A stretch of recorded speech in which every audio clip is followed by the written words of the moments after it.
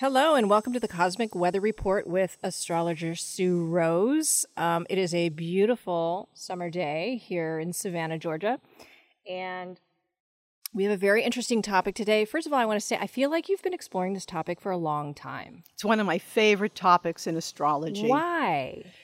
Well, one of the reasons is that about 10, 15 years ago, might even be longer than that, I started reading that they were really prescribing antidepressant drugs to millions and millions of people. And I thought, if people understood that there's a method to the madness of the moon and its relationship to the mood cycles that we have, people would recognize that, it's not uncommon to feel depressed a few days of the month, but then it passes. There's no need to drug it away.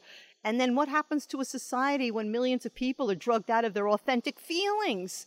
That's a loss of a major connection. Our feelings are like a compass. They're meant to guide us. Is it just for women, or do well, men I also? I think that, I think men tend to treat depression more with anger and alcohol, and women with the pharmaceuticals. It's not exclusive, but if you do a percentage, probably COVID shifted it a little bit because I'm hearing much more about depression with people being stuck inside. But it was mostly women taking the antidepressant drugs, like maybe 60, 70%. Well, I love that we're exploring this topic because I believe that mental health is finally getting its due, its notice. Its notice of being taken seriously, of being validated for people who are experiencing on many different degrees and levels of which they experience it, like with sports and the athletes now and what's happening there, and people sort of embracing the level of stress that causes breakdowns. It is so true. There's a book out, and I heard the author talk on one of the radio shows. I think it was PBS, and he did a study of depression all over the world. Well, a number of countries, let's put it that way, because he found that wherever he went, doctors treated it as a biochemical disorder rather than a relationship to what's happening in the world. I mean, if you lose a loved one, you're going to feel a little depressed. If you lose your job, it's natural to feel depressed. And basically, the medical field, from his experience, was making it seem like the actual conditions that cause depression are irrelevant. They want to make it all about genes or body chemicals so that they could drug it away. Well, so it sounds like the moon is related to the relationships that we have with life or with each other. It's right? basically the compass of feelings. You know how the expression is you get a gut feeling about something? Well, the moon itself rules the sign of Cancer, which represents that part of the body, the stomach, the gut, how you digest food. And it's the planet most related, besides Venus, to how we form bonds and relationships. The moon in particular relates to family life, which, according to Edgar Cayce, was the hotbed of karma. Meaning that in family life, you don't seem like you chose your parents when you're born. I mean, from a soul level, I believe that we do. But once you're incarnated, whether your parents are loving or hostile, you're kind of stuck in that situation for years. Well, that's interesting because in Chinese medicine, all of that is relative to the earth element, which is the first bonds of life, and digestive processing. And so not just processing of food, but processing of anything coming at you, any stimulation, life. Food for thought. Edgar Cayce said thoughts are things, and that the thoughts we dwell upon become us. And the other thing, too, is that, as you said, with society beginning to look more honestly at mental health, there's not enough focus on the digestion, nutrition component to that. We live in a fast food nation. America in particular probably has an obesity rate of like 50%. Well, also look at us now when immunity is a crisis for us at this point and how important the digestive system is for our immunity too. So this is all really tying in together in this moment. Together. Yeah, I say your issues become your tissues, that, the unprocessed feelings and emotions and conflicts and stress, of course, they do eventually find their way into the bodily organs and systems. Okay, so what about how important the moon is as we relate to each other? Because that's a big deal right now. Okay, so when I do compatibility chart analyses, the moon is really key. Because if you don't have a good moon bond with somebody you're going to live with, you're talking about a war zone. The moon is the family life. It defines the domestic environment, and two people's moons show their emotional cycles. Will they blend and harmonize, or are they going to be perpetually in conflict? And oftentimes you'll find within families there are tough moon indications because, like I said, family ties often are karmic. They come from previous incarnations. We're still working on certain lessons with those specific individuals, and it ain't going to always be easy. Do you have any charts that you've read that of people we would know, any examples or relations that like famous people or anything like that? I don't really do too much compatibility, although I'll tell you this. I sat in Chicago at an American Federation of Astrologers convention. I loved it. And a woman who's really tops in the field of composite relationship charting, her name is Teresa McDermott. I sat in on her class, and we were so on the same wavelength that I began using it more and more. And what she did is she didn't tell us who it was, but she would put up composite charts, and then as we got to talk, we would know who the couple represented. So there was one, for example, at the time, because it was in the news, was O.J. Simpson and Nicole Simpson. The chart was so full of violence, it was screaming it. So, wow. And she said, this was her direct quote, she said, if you have an accurate time of birth for each individual, and you're therefore able to make an accurate composite chart, you do not even have to look at the charts of the separate individuals. The composite will tell the story. So I find it very intriguing. So this would be actually a really good, very interesting chart read for if you're going into business with somebody, if you're moving in with somebody. Yes, this would be very valuable information to have. Yes, I think so. This is really cute because I think women are more prone to get readings than men. There was a funny, I don't remember if I saw it in a situation comedy where a husband and wife or a girlfriend and boyfriend are sitting in a car and all he's thinking about is the motor and the operation of the car, and she's analyzing their relationship, and that is so common. So women tend to want to know what's going on in relationships, and I could do this with tarot cards too if somebody's nearby. But I can't tell you how many times I did a composite where there was a lot of emphasis on the 11th house, which is friendship. And it's not a romantic tie. And I had this one girl, she was a Sagittarius, he was a Taurus. They had a packed 11th house, which is detached. It's Aquarius, it's Uranus. And she wanted that tie. She sent him balloons at his office and it said, let's get this relationship off the ground. But it never did, They didn't have it. And I had a man in Gainesville that was so nice to me. And I'm like, why can't I have a relationship? Why don't I feel anything?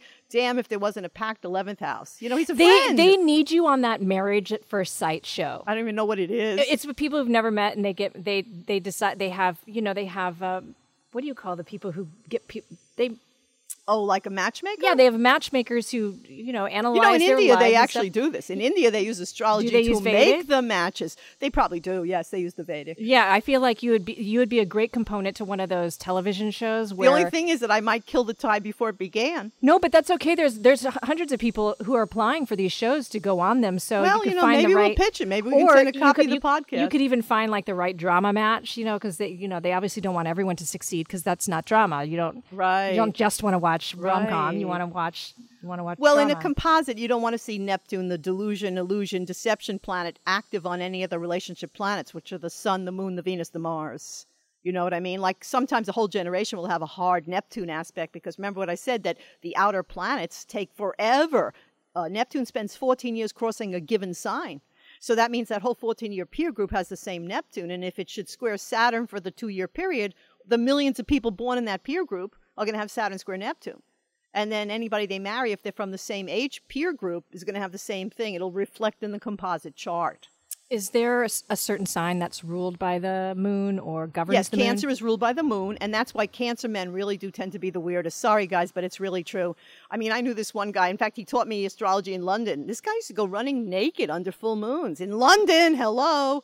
So, I mean, Cancer men, they're almost like the werewolf archetype. They don't like to, sleep at night. They're like night wolves, and they do strange things. But it's not a violent sign typically. I will be publishing my serial killer piece that was originally in Dell Horoscope magazine. I did edit it for a new podcast, but I should say website. And the sign that came up number one for serial killers was Gemini, the Dr. Jekyll, Mr. Hyde. It blew my mind. I didn't expect that. It kind of makes sense. Well, could Piscean could do that too. There were a lot of typically. Pisces too. It's not really considered a violent sign. The Pisces ones tend to be more with kids because they can overpower them. Like I think it was Gacy. I think he was a Pisces, but I don't have my notes in front of me, so I can't be absolutely sure. We have to do a true crime podcast episode where you talk about this because I think people would be fascinated by it. Anyway, the idea is that women can chart, and we're going to show with the podcast a dial that anybody could make. You need 2 dials. You put a little pin or maybe like a paper clip or something, even a screw in the middle, so that both dials are 12 segments. Think of a pie with 12 pieces. One of those dials with 12 segments, and you should color them in different colors, would be the moon. The moon going from Aries all the way through back to Pisces. Then you do the same thing with the sun. make the sundial a little larger than the moon dial so one fits on top of the other. I usually put a number 1 to 12 for the sun position. And then I use a letter, A through, I believe it's G, on the moon. And then you'd have a code like 1A means sun and moon are in Aries. 1B means the sun is in Aries and the moon is in Taurus. And you can learn to see how the cycles repeat. So it's like your Moondance clock. And you journal it. Like, you won't know what's going on for at least a year because you have to watch the pattern recur. Now, every month, say, when the moon goes back to Taurus, where it is today, you might say, you know what, I do eat more when the moon is in Taurus, or I'm more into gardening, or I'm more into connecting to the earth, or I'm more sensual, and I love getting my massage on the moon Taurus. The moon Aries is a sign ruled by Mars, so there's more self-interest. It's also the idea of spring, like a fire is lit under your behind. So if there's been any job you didn't want to do, any project you were sort of reluctant to begin, the moon Aries is a heck of a kick-ass start point. 2.5 days later, the moon goes into Taurus. This is grounded and earthy. It puts us in touch with our sensuality and our appetites. Sometimes people are more pragmatic and practical. They think more in terms of things like real estate, even money. Then the moon for the 2.5 days later goes into Gemini. That's the sign of happy talky. People call you. Everybody wants to talk. There's more talk show. Noise comes at you. And because Gemini is dichotomy, i.e. the twins, you may feel an inner challenge or an inner kind of a question between two paths to take. Then the moon goes into Cancer. And I noticed when I lived with this one gentleman for about 7 years, this really pulled up family conflict. It was because he had his Mars in Cancer, so it triggered his Mars. But Cancer is the sign of the home and family. And depending on the aspects the moon makes in your own birth chart will determine how you experience the moon in Cancer, because it's going to, really give a lot of power to the moon in your chart. And Cancer brings up a lot of old, unfinished karmic emotional business. On a different note, moon Cancer could make you just want to be at home in your shell, like the crab in the shell. Then 2.5 days later, the moon goes in Leo. That's the most romantic, dramatic sign. When the moon is in Leo, we feel more in touch with our heartfelt emotions. We may be more dramatic in their expression. There may be more interest in getting together with children because Leo is about kids. 2.5 days later, moon's in Virgo, which is about health, appetite, diet, perfectionism.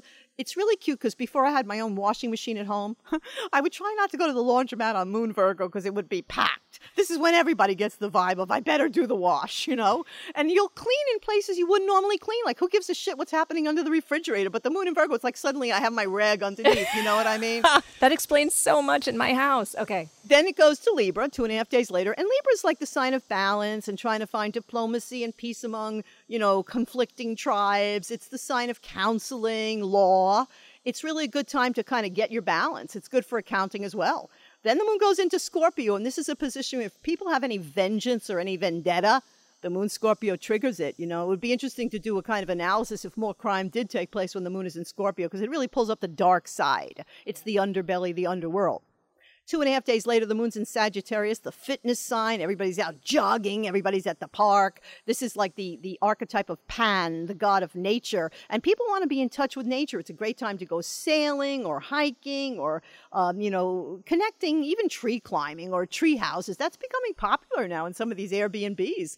Then the moon is in Capricorn, and I always wait for that to do the stuff I hate to do, like anything that deals with government bureaucrats, anything that deals with, things like getting the car registered or getting financial records ready for the accountant. Capricorn is so down to earth. It gives you the patience to deal with those tasks that people like me, I'm a fire sign, I don't usually have the patience for it. Launching a website?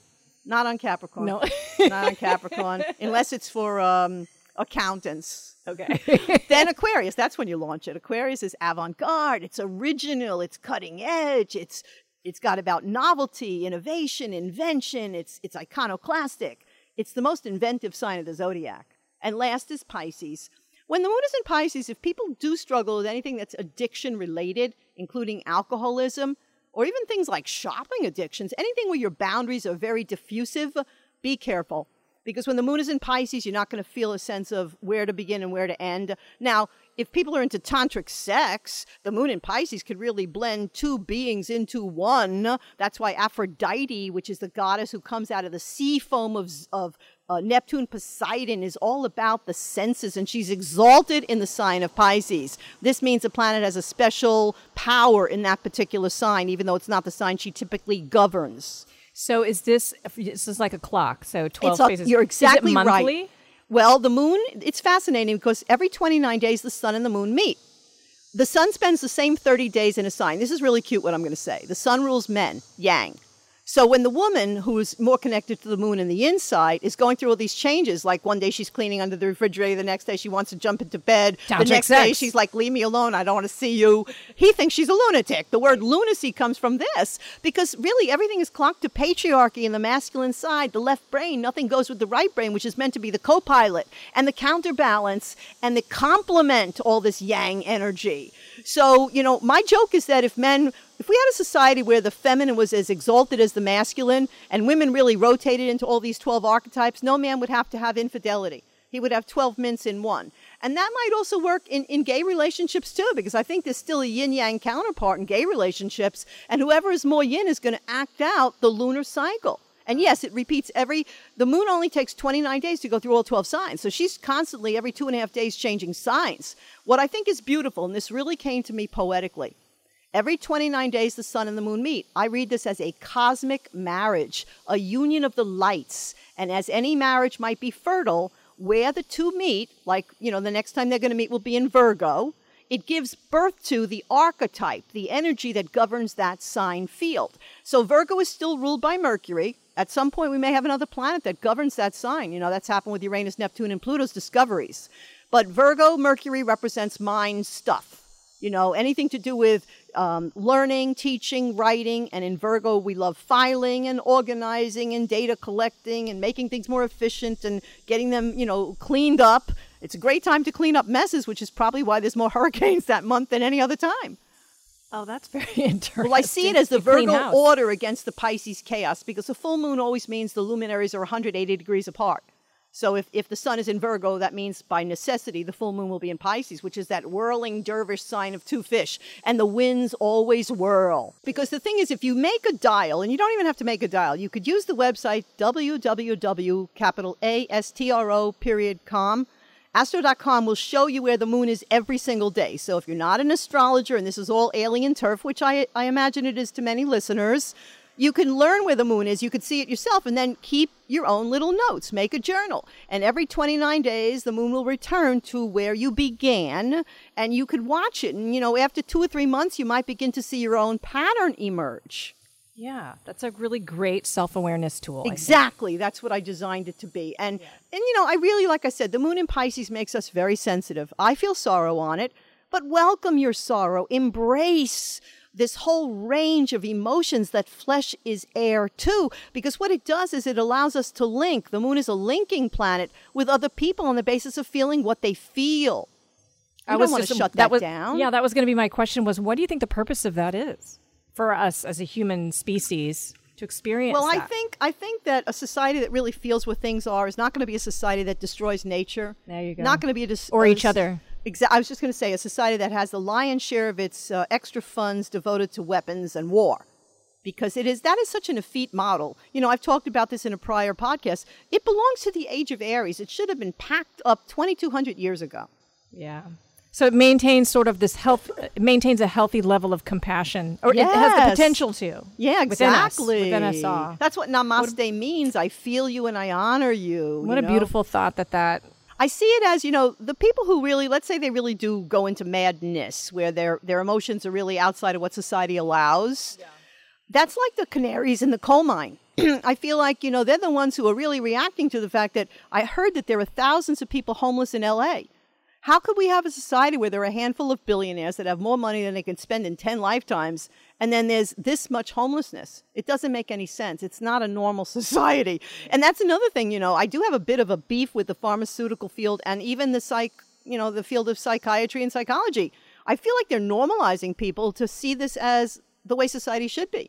By placating people and making these kinds of horrors acceptable or passed off, man, that's like shutting up those canaries in the coal mine. And it's not going to be very good for society's long-term sustainability. So you also, do you teach about this or do you have workshops about this? I was actually planning to Moondance. launch workshops right before COVID came in. So hopefully, perhaps with your own incredibly expert help, Candace, we could launch something like a Moondance workshop online. Virtual. Why not? But I mean, I do really feel this is an empowering tool, like you said. And then, a lot of us women are defined by men, our fathers, our brothers, our boyfriends, our husbands, maybe a male colleague or mentor. We don't want to be seen as normal in their eyes because, you know what? Men really don't acknowledge the vicissitudes and the changeability of the moon. And they see this as kind of like madness rather than a fundamental component of the female experience. I call it the feminine dimension of time. So how can a man connect into something like this then? By appreciating the wingspan of his mate. When we look at the time of Leave It to Beaver, that poor June Cleaver in those tiny little dresses with the kitchen food on the table exactly at 5 p.m. and letting Ward Cleaver solve all the problems, that ain't the model of the Artemis modern Aquarian age woman. I think that men can actually expand themselves by reflecting what the female in their life is experiencing rather than shutting it down. Isn't it possible that they can, on some level, that they are tapping into the moon's phases as well? Like, exactly. How can Cancer men in particular... Well, how can they recognize it? Look at society. If a man shows feelings, he's called a sissy or worse. In the military, they're not allowed any emotion. In the office, you're not allowed emotion. One time I made a grunt noise in a courtroom and the judge practically threw me out by the hair. Emotions are really not allowed in our society, which is a way of shutting down feelings, and it's shutting down the female side of the force. It really does. So you're saying that men are raised that way?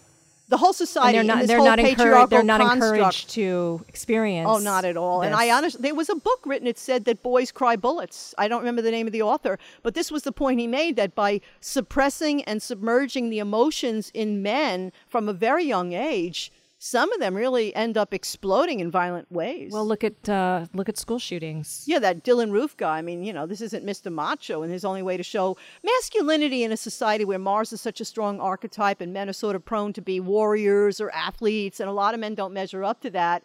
Maybe they want to show other men, hey, look what I can do with a gun. Yeah. It's pretty scary. It's unfortunate that those are their only choices of what they can be in the world. But it wouldn't be if the 12 zodiac signs were all given equal standing in the cosmic democracy that the zodiac reflects. Right. I made the point in an earlier podcast that Mars is a disproportionate representation. What I say is Mars is too much with us. Yeah. In the United States, you got police force, sheriff force, highway patrol, marine patrol, DEA. I mean, there's just so many policing forces. All that is Mars. So in your book, Moondance, do you talk about this as well? I mean, is Moondance a good primer for people to pick up and read? I think it's Moondance, Cassandra's Tale, and, those are probably my two most important... Cassandra's Tale is great for children because at that young age, they can start to learn that there's more than just what society is dictating for you to be. Exactly. And that's the whole point, because first of all, there's no sides in the circle. And everything in the world we live in is you're on this side or that side. Black, white, Christian, Jew, Muslim, Christian, I mean, everything is dichotomized to the point of insanity. It's bifurcated. Never the twain shall meet. But as I said in another podcast, if we don't reconcile those two fish swimming in opposite directions at the final phase of the Piscean age, there could be a tremendous schism of this world. Right. That's what happened to Atlantis, according to Edgar Cayce. So yes, Moondance, it's my book, and I love that book, and I would love to see more people get into it. And in the future, we may be able to do a virtual workshop that would certainly guide open-minded readers. I'm not saying that, people that are super depressed and have a chemical imbalance will necessarily get off meds, but I am saying that people that don't really need the meds will find a tremendous archaeological tool into the soul's archaeology, and they could follow it and learn from it and enrich themselves in becoming more aware of the journey that they, in a body, are intended to take. Well, I think that the book Moondance is a great primer for anybody who wants to get a little intro into what you're talking about. And I do think you've got to get a workshop going virtually for people to first learn the dial, which they're going to see on the video. So that would be really great for people too. Would love to do it, because I do have a book called Every Woman's Guide to Oracles. And I even teach how to create your own oracle, kind of like the rune stones. Because we all need guidance. Yeah. We all come to periods where it's like, what the heck is going on? Yeah, and it's hard sometimes to access inside, like your higher self. It's hard to go beyond our personality. You know what I'm saying? To get ego get to that loves place. to blind us and keep us in a certain level. Like I call that flatlands. Yeah. The moment of epiphany, sometimes you don't know when it's coming. You could be walking in a park, walking on the beach, riding a bicycle. That's one of my favorite ones. Or doing yoga, Tai Chi meditation, of course. Yeah, and sometimes these tools will help us be able to reach down in and grab a hold of that information. So stay tuned for these new tools we'll be sharing. And meanwhile, may the stars and the moon be with you. I'd like to say that a lot of these tools are already there. Like your books are already on your website. Your website is launched, SueRoseAstrology.com. It's great. There's tons of information. And I love your articles. I mean, the Cosmic Funny Bone is that's a lot of work that you put into that. I do put a lot of work into my articles. And I'm looking forward to the true crime stuff that you're going to do Coming up soon. Yeah. All right, everybody. Thanks for joining us.